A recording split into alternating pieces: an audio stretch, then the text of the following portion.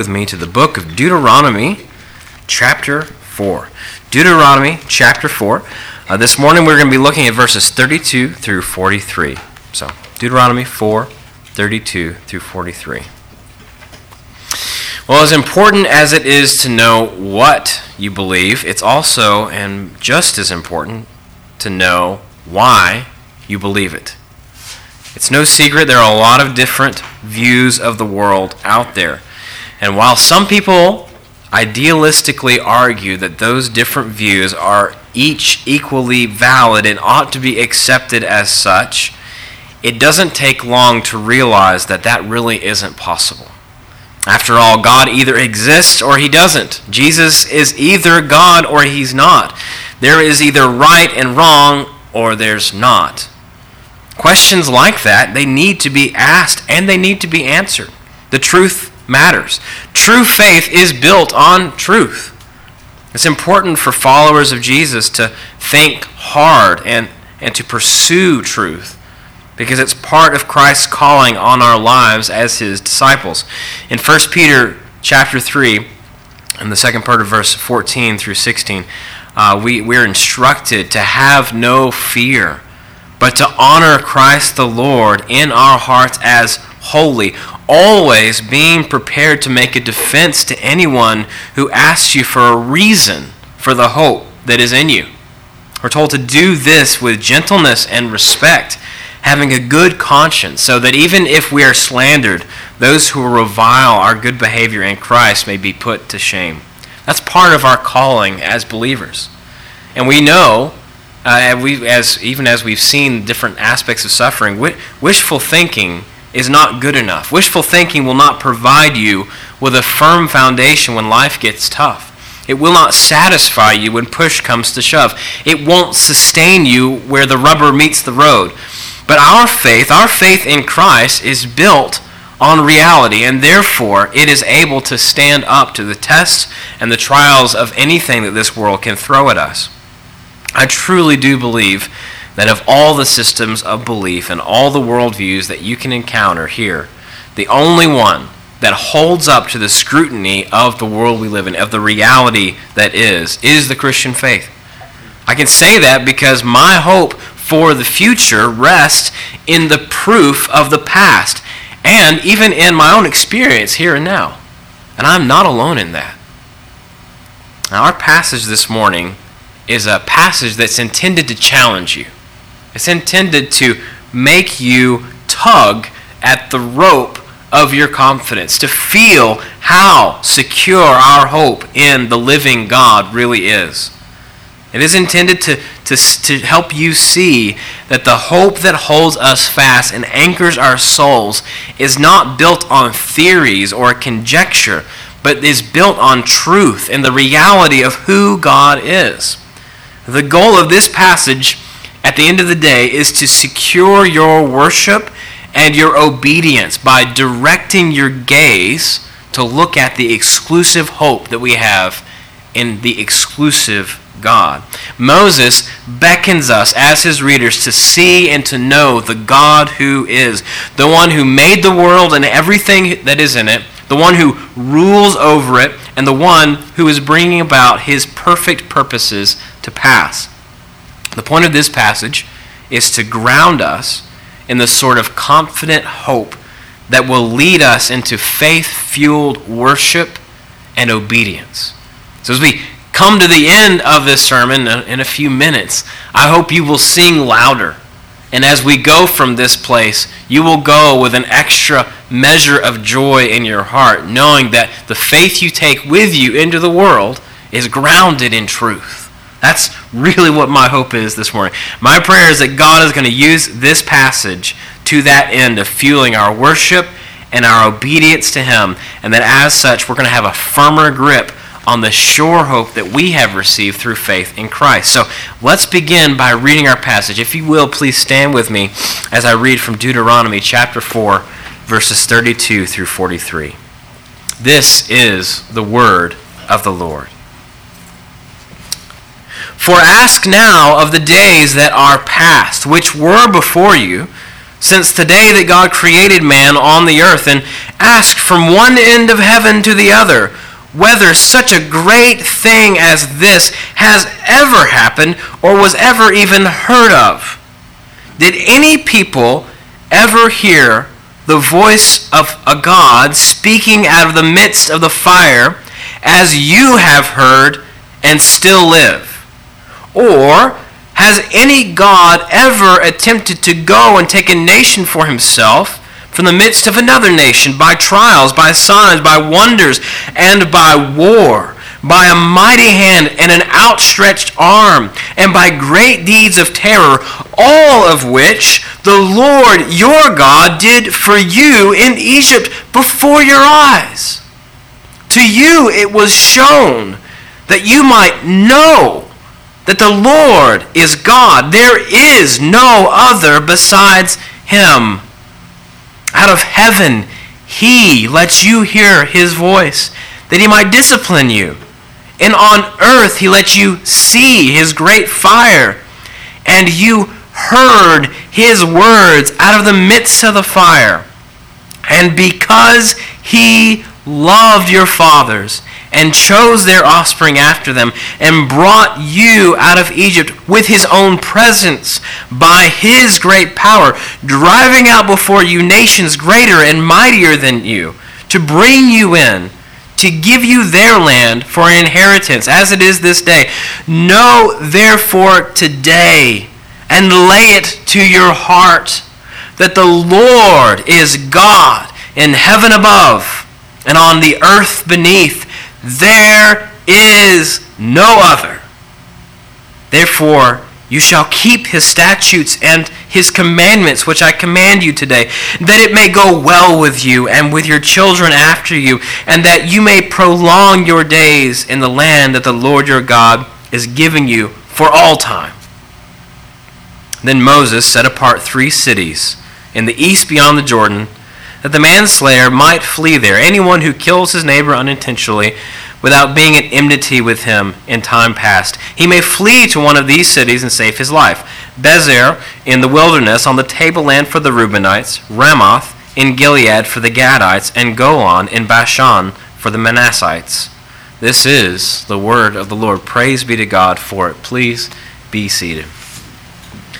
Well, we are 4 chapters into the book of Deuteronomy, and I realized that small passage there at the end seemed a little out of sync, maybe, with what we've seen so far. There is a point and a purpose to that. We'll get to that in a second.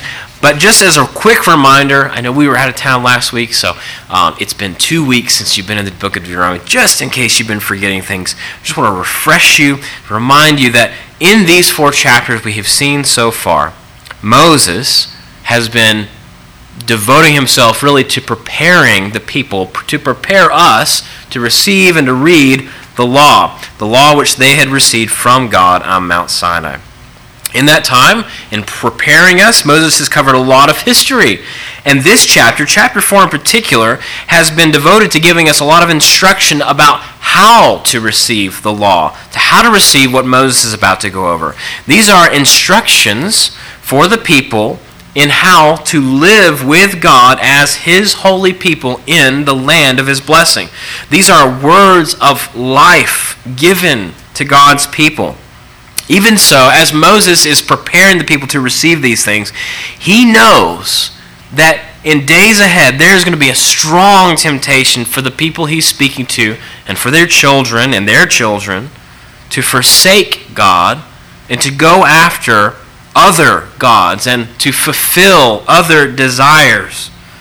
So in this passage, he is warning us not to fall for that. His goal here was to equip the people who were standing before him, and also us by extension, to charge us and them to hold fast to what is good, to hold fast to the Lord who set Israel apart and rescued them out of their slavery in Egypt. Moses, as he speaks to the people, wants to see them thrive in the good land that God is about to bring them into. And the only way they can do that, he makes very clear, is by living by faith according to what he has commanded them. So the main idea of this passage really comes out, it's really summarized in verse 39, which says, "Know therefore today, and lay it to your heart, that the Lord is God in heaven above and on earth beneath. There is no other." If you get one thing from this passage, that's what you need to get. The Lord alone is God. He alone is worthy of your trust, of your love, and of your obedience. That is what I've tried to capture. If you've got those sermon notes, I've tried to capture that in this main statement, our main idea, which is simply this: there is only one God. There is only one God.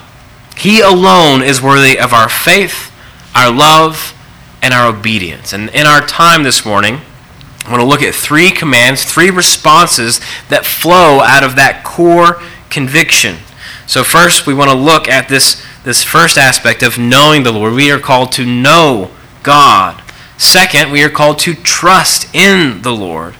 And third, we're called to obediently walk in the hope of the Lord. Obediently walk in the hope of the Lord. So all of that begins with knowing God. And that's our first point, the first thing we want to look at. Now, several years ago, I was involved in a college ministry on the campus of the University of Louisville.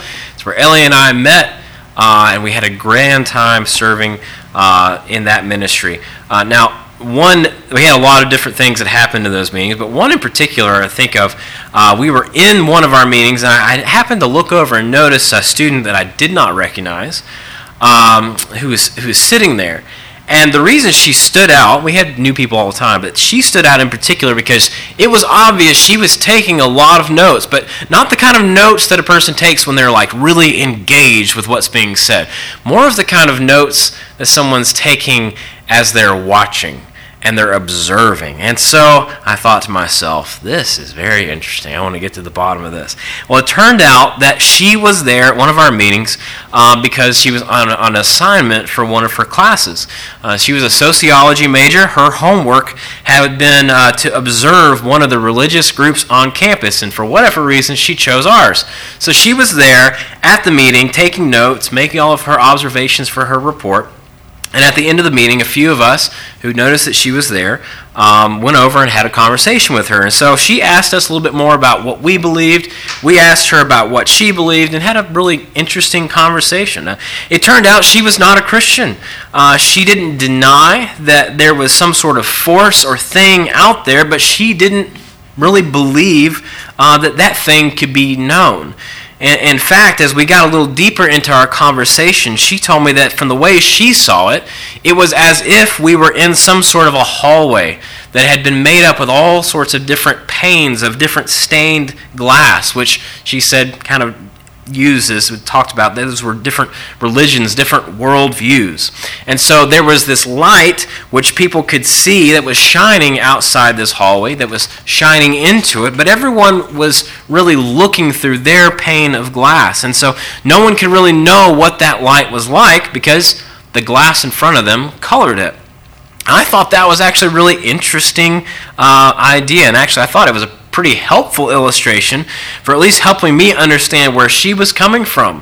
Why she held that even when different religions contradict each other, she thought they could still be equally true. Now, as I heard that, I thought, I think she's onto something. She understood that we do view the world through a certain lens that colors our perspective. And if 3 people watch a car accident, you're going to get 3 different reports about what happened. The fact of the matter is that that's a problem. It means that left on our own, none of us has a right view of God. So I told her, actually, I agreed with her on that part. But then I got to share the good news of the gospel with her. And I told her, look, what the Bible tells me, what I believe, is that the light outside the hallway didn't stay outside. It didn't stay outside to just let men and women just grope about and try to feel their way to him or try to approach him on their own. No, he entered in, he broke in, and he has revealed himself in his word and in his work. And as we look at this passage, we find that's exactly what Moses is talking to the nation of Israel about right here. God means for us to know him. He created us for that purpose. He made us in his image, and he has taken steps to reveal himself in his integrity to us. That is the reason we can say true things about the God who is. He has revealed those things to us. As the creator of the world and as the author of history, God tells us how he has constructed the world and designed it to declare his glory. And so as Moses is telling Israel to trust the Lord, we find he also challenges his listeners to come and to sit at the feet of the past, to ask it for its wisdom, to test this. Ask yourselves if this is true. In verse 32, he explains to us why we can trust the faithfulness of God in his promises for the future. And so what he says to us is this. Moses says, "For ask now of the days that are past, which were before you, from the very beginning, since the day God created man on the earth, and ask it from one end of heaven to the other." So look at everything. Go to the ends of the earth. Look at all of history and ask whether such a great thing has ever happened or ever even been heard of. And then he gives us two questions to ask of the past. First, he says, did any people ever hear the voice of a God speaking out of the midst of the fire the way that you heard it and live? That's the first question. Second question, has any God ever attempted to go and take a nation for himself from the midst of another nation by trials, by signs, by wonders, and by war, by a hand and an outstretched arm, and by great deeds of terror, all of which the Lord your God did for you in Egypt before your eyes? So, scour history, Moses tells the people. Look from one end of the earth to the other. Look at all the different peoples. Have you ever heard of anyone who has experienced remotely what you have experienced yourself? There are a lot of people, and there are a lot of claims about a lot of things. And a lot of people claiming to have experienced a lot of different things, claiming to have special insight. But never has the world seen anything the way that Israel Israel experienced when they were rescued by God out of Egypt, where he made his covenant with them on the mountain. That experience stands out in all the different histories of the world, all the different perspectives, all the different views of the different gods and how we got here and how we relate, all those different things. This stands out. Similar to what Moses said at the beginning of chapter 4, we see that Moses is taking Israel to two places to ground their faith, to establish them in the reality of the God who is, so that they won't, in turn, be tempted to run off after the false gods of the nations that are going to surround them. He's trying to ground them in truth so they won't fall to lies. First, we see that he takes Israel to the foot of Mount Sinai, where they experienced firsthand God speaking to them, declaring to them his law. You can read about that in Exodus 19 and Exodus 20 in detail. We see there how God declared to his people his way of life, instructing them how to live as a holy people before him.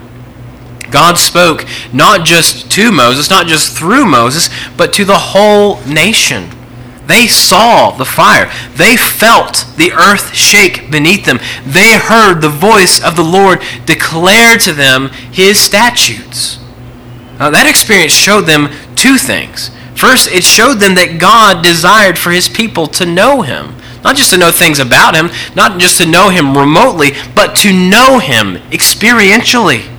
Those gods, God shows in doing so that he's not like the false gods of the nations. Those gods were made up by the imagination of human minds. They were carved out and formed by human hands.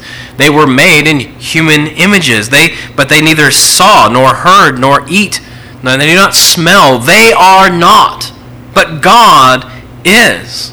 And to show Israel that He is, He revealed Himself by speaking to them. They didn't have to guess about what God was like, because He broke through that barrier. He did that by sending His own word, His own testimony of Himself to them. And as He did, the light of His glory pierced the darkness. As Israel beheld God in His purity, in His self-revelation, they learned through experience that God is a God of great mercy. The fire on that mountain was pure and holy. That is what Moses expressed when he said that the Lord is a consuming fire, who is jealous for His glory. His holiness cannot abide sin. Israel was warned, do not put 1 foot on the mountain or you will die. But even as God exposed Israel to the pure fire of His presence there on the mountain, even as He spoke to them in the thunder of His pure words and speech, He did not consume them, did He?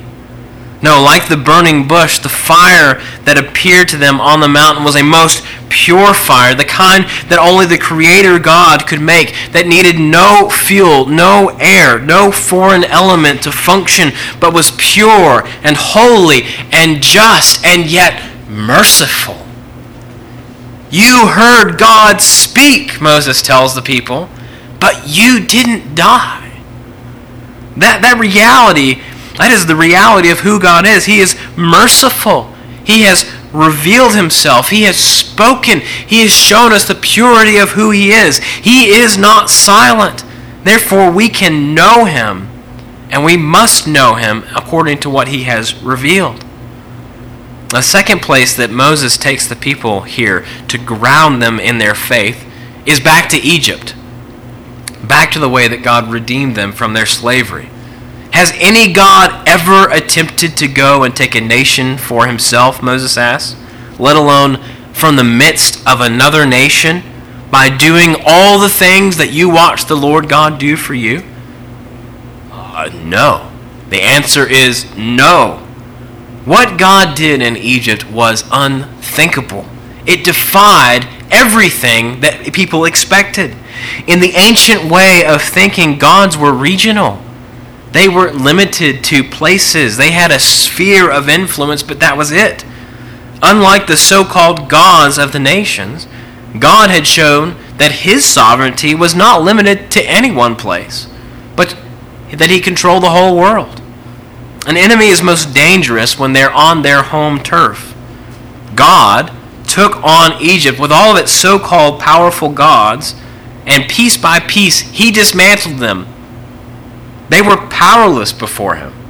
He took His fight for His people to the very hearth and home of the Egyptians, to the very altars of their gods. He took them on at the very height of their power, and then He crumpled them up like a piece of paper. He showed that He is a God who hears the cries of His people, who keeps steadfast promises to them, who never flags or fails. He redeemed Israel in such a way to show the world that He and He alone is God. Even the iron furnace of Egypt was not enough to contain His people. And as Israel was in Egypt, they were never out of God's domain. The heavens and the earth and everything under the earth belong to Him. He is God, He and He alone.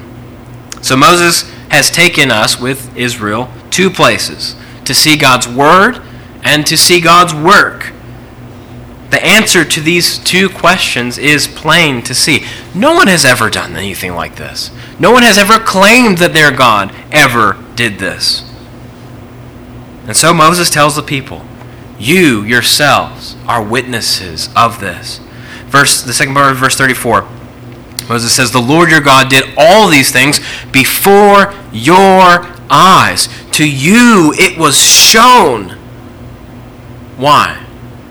That you might know that the Lord is God. There is no other beside him. This is a pattern we see throughout the Bible.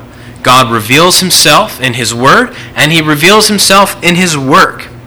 I like the way that Peter Craig puts it when he says simply, the knowledge of God for the Israelites sprang from God's revelation of himself in word and in deed. What that means for us, quite simply, is this. God is a God who means for you to know him. We know him through what he has revealed about himself. The reason that you and I can say with confidence and can believe anything about God with any degree of accuracy is not because we've somehow managed to logically figure it out. It's not because we're smarter than anyone. It's because God has chosen to reveal himself to us. He has spoken. Second, the second thing this means for us is it means that God is a God who means for us not only to know true things about him, but to actually know him, to experience him, to have a relationship with him. Israel got to experience that.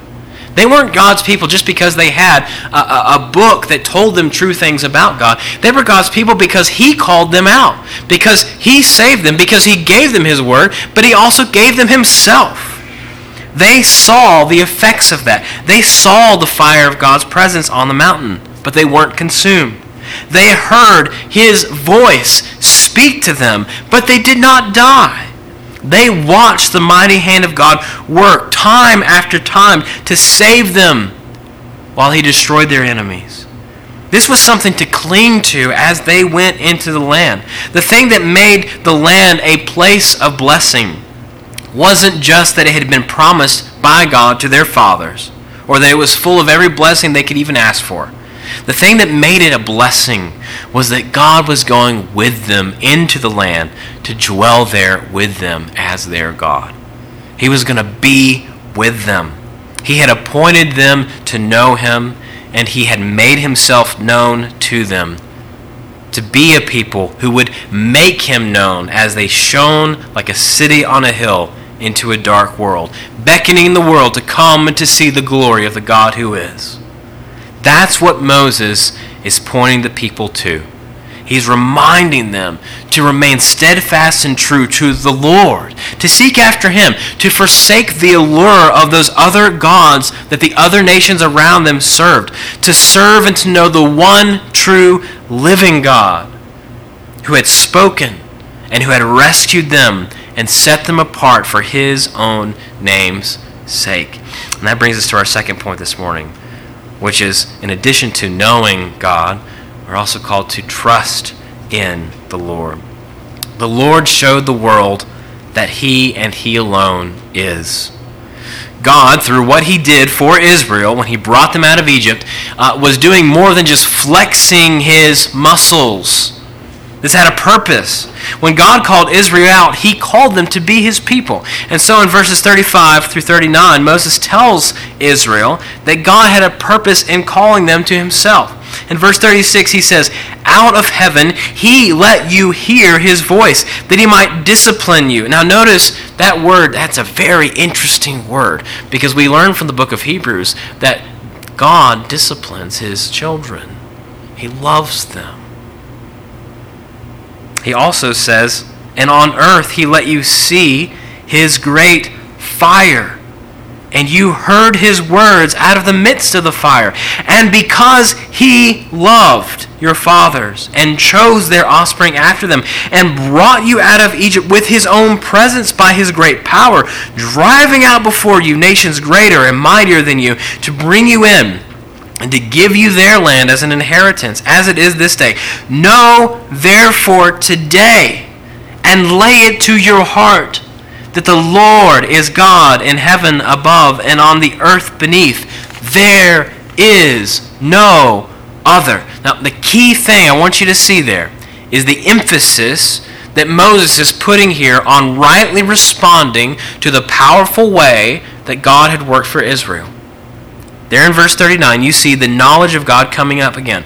Know that the Lord is God. There is no other. But more than just simply knowledge, Moses also tells the people to lay it to their hearts, to internalize it, to digest it, to plant it deep inside their very person. That is something that goes much deeper than just recognizing that the Lord alone is God. This is something that goes to the very core of what a person is. It's something that comes to define your own identity. It's something that comes to be there because of the relationship which exists between God and his people. It's truth which springs into life and then results in a relationship of reliance and trust. That is key here. Because if Israel was going to be faithful to God in the land he's giving them, if they were going to obey him, which we're going to get to in a moment, it had to start somewhere. That obedience had to start in the heart with the will and the desires. It's not enough just to know that the Lord is God. Satan knows that God and God alone is God, but he still hates God.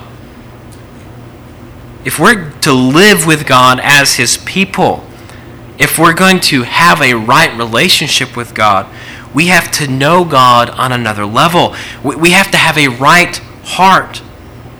The heart has to know and revere God as God.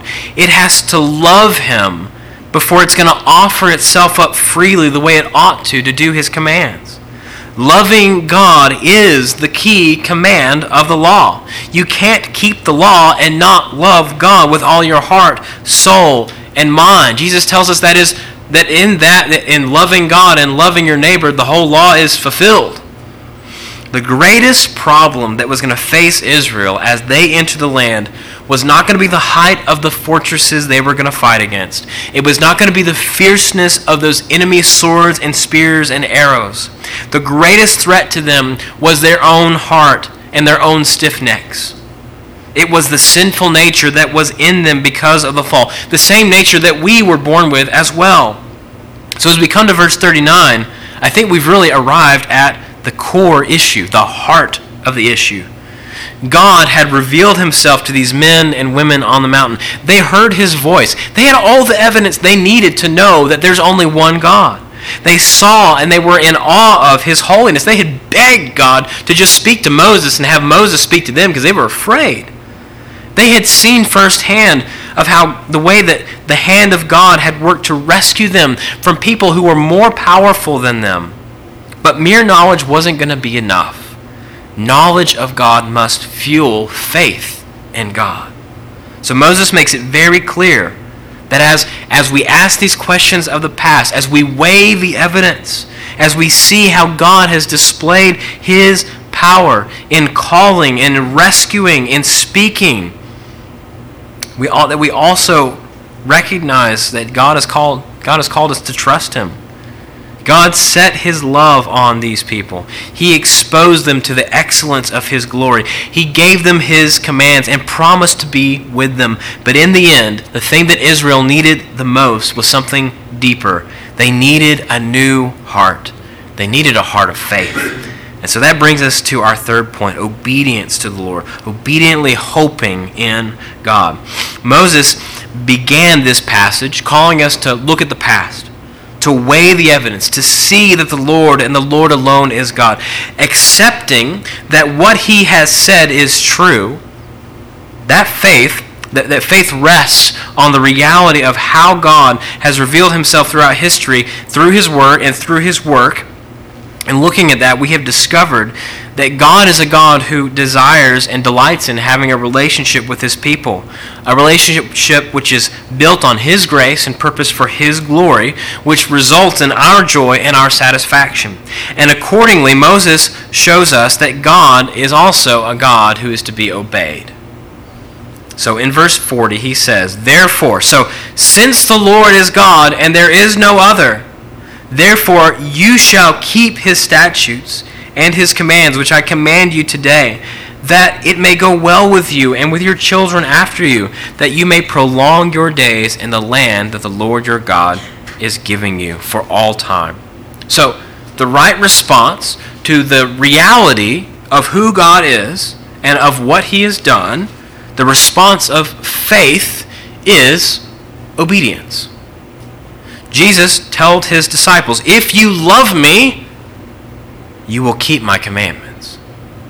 So the defining feature of a citizen of the kingdom of God is that they love God and they love to do what he commands. They do not find the commands of the Lord to be a burden but a delight, because that son, that daughter, knows that the commands of the Lord are light and life. They are their very food. Moses didn't just start out here telling the people to do a list of rules. He starts here by reminding them of the gravity and the glory of who God is. He takes them back to those events that have defined them as a nation, as a people. He took them back to Sinai. He took them back to Egypt, reminding them how dedicated and how rich God's love towards them is and was. And then he takes them to their own hearts, and he tells them to lay that reality of who God is upon it. And then once that heart is in the right place, he tells them to bear the fruit of obedience, to walk in the way of life. Actually, in verses 41 through 43, Moses gives an example of what that looks like. Now, that's initially, I think this passage just seems like way out of, why are we talking about cities of refuge? Well, I think Moses, after telling the people to walk and to obey the commands, he starts off by demonstrating to them what that looks like, by starting right here, right now, with faithfulness. He gives them an example of what it looks like to obey the Lord out of the faith and trust in who he is.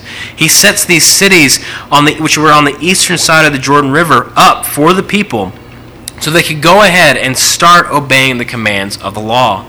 There's no lapse in this. It's right now, obedience right now. Even before Moses goes over the law with the people, he's already giving them an example of what it looks to respond rightly, teaching them that God is to be obeyed and adored. So the stage is being set. The people are ready to be reminded of the law. They're ready to go in, and they're ready to receive what God had prepared for them. So as we think about what this passage means for us, it's not difficult to see how God has taken what Moses said to those people so many years ago and has elevated it in Christ for us. This morning we've seen three really key truths, three commands, three right responses. We've seen that God means for us to know him. He means for us to trust him. He means for us to obey him. The problem, which the rest of Israel's history tells us, is that our efforts will always fall short of rightly responding to this great God. Our hearts are not good. We have all gone after other things to satisfy our hearts. We have all acted corruptly against God. Our sin has blinded our hearts and deadened them. And therefore we trust in other things. We trust ourselves. We put our trust in things that are tangible to us. We love ourselves more than we love others and more than we love God, and we love our sin. So time and time again, we continue to break God's commands. But this is where what God revealed about himself matters so much. This is where when God revealed the purity of who he is and also revealed the mercy of who he is, that knowledge is so important. The same love and mercy God showed to Israel, even on Mount Sinai, comes into play. Though we deserve to be cast out and abandoned to the consequences of our sin, God, hallelujah, has not abandoned us. Instead, this is what he says in Jeremiah 31. After Israel fails to keep everything that Moses tells them to do, this is what he says. Behold, the days are coming, declares the Lord, when I will make a new covenant with the house of Israel and with the house of Judah, not like the covenant I made with their fathers on the day when I took them out of the hand to bring them out of the land of Egypt. My covenant that they broke, though I was their husband, declares the Lord. For this is the covenant that I will make with the house of Israel after those days, declares the Lord. I will put my law within them, and I will write it on their hearts. And I will be their God, and they shall be my people. And no longer shall each one teach his neighbor and each his brother, saying, Know the Lord, for they shall all know me, from the least of them to the greatest, declares the Lord. For I will forgive their iniquity, and I will remember their sin no more. That is the promise. And that is the promise which has come to pass in Jesus Christ. That knowledge, that salvation has come. That is the gospel. That is the good news. It has come through the person and the work of Jesus Christ, who is the very Word of God made flesh. For as John tells us in the prologue of his gospel, the Word became flesh and dwelt among us.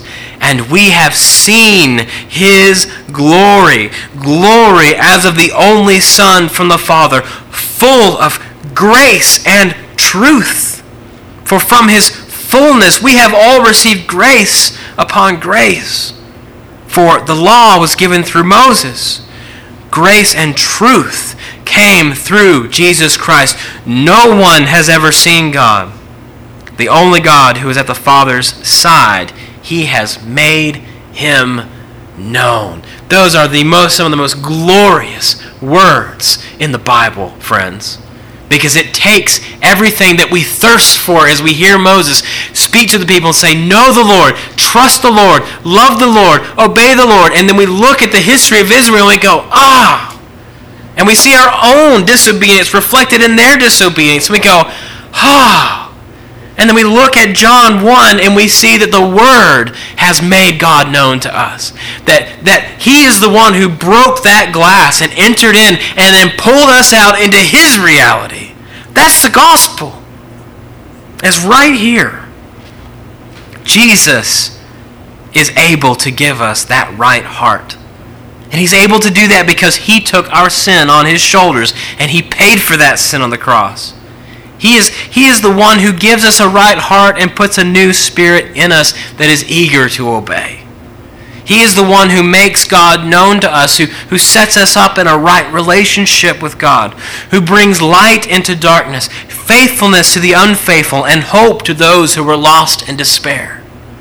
Jesus is the light of the world who entered that dark tunnel and has shone into the hearts of his people, calling them to come to him and to live. Our faith isn't guesswork. It's still hope, because the fullness of the promise of what Jesus said is still yet to come, right? We still live in a fallen world. We're still waiting on the kingdom of God to come in its fullness, and yet we're experiencing that reality here and now. Our hope is founded on something that is concrete and immovable.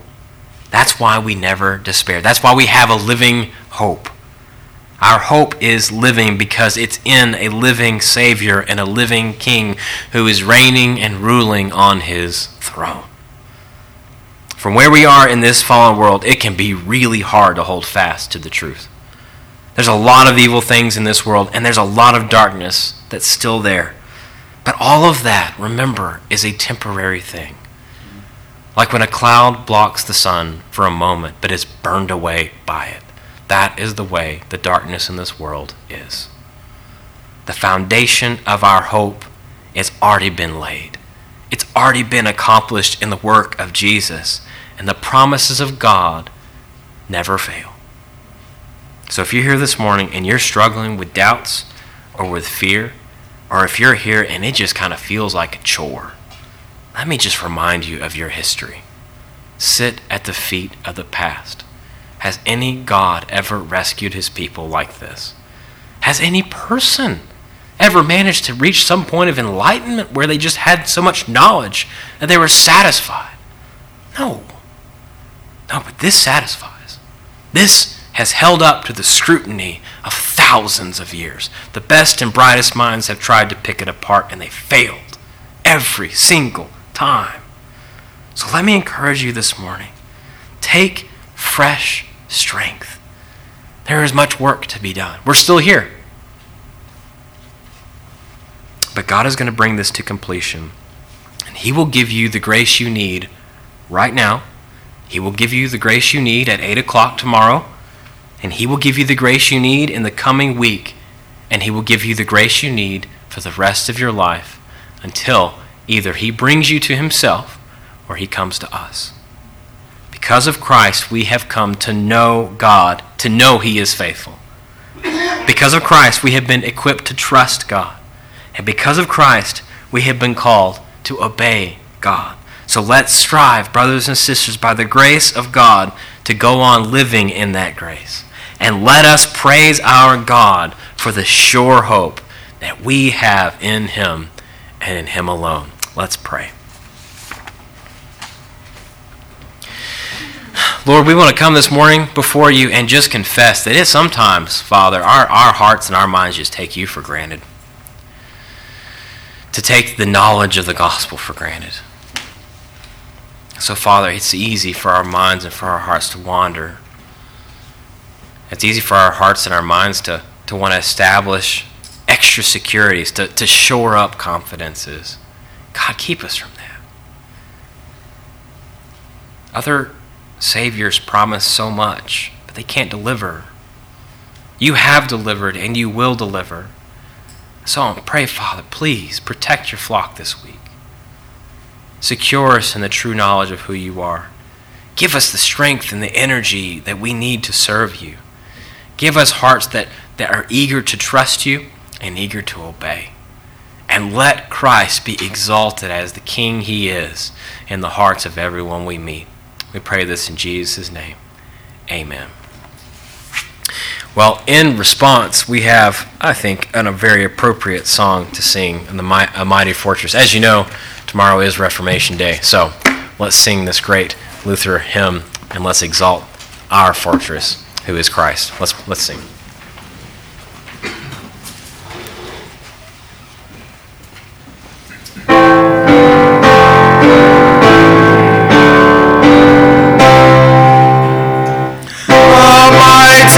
Fortresses our God, a bulwark never failing. Our helper, he amid the flood of mortal ills prevailing. For still nothing can go, seek to work us woe. His craft. Sometimes it is better not to ask.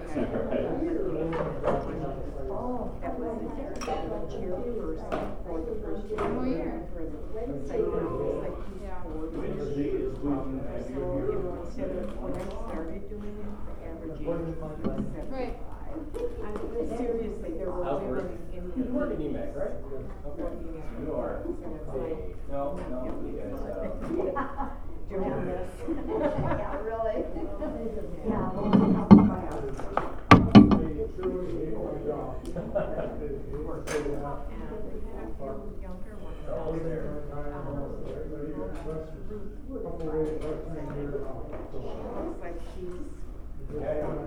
Wait.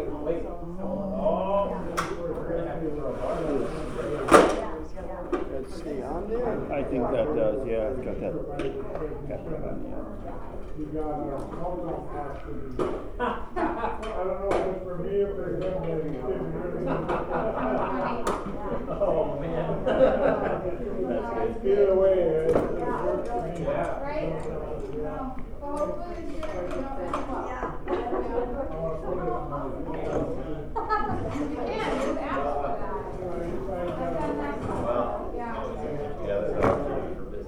Yeah. Soccer just ended yesterday. Oh. Basketball starts next Saturday. Are you coaching? For games, yeah. Always. Actually, Who are you coaching? I coach Tanner's team, but I'm the junior Red Wing director for the girls' side. Oh, okay. So I kind of oversee all the teams on the girls' side. But Tanner just got old enough to start playing junior Red Wing.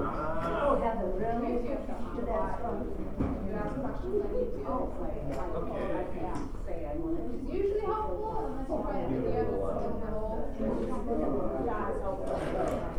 Yeah. Technologically. Maybe. I'm not very literate.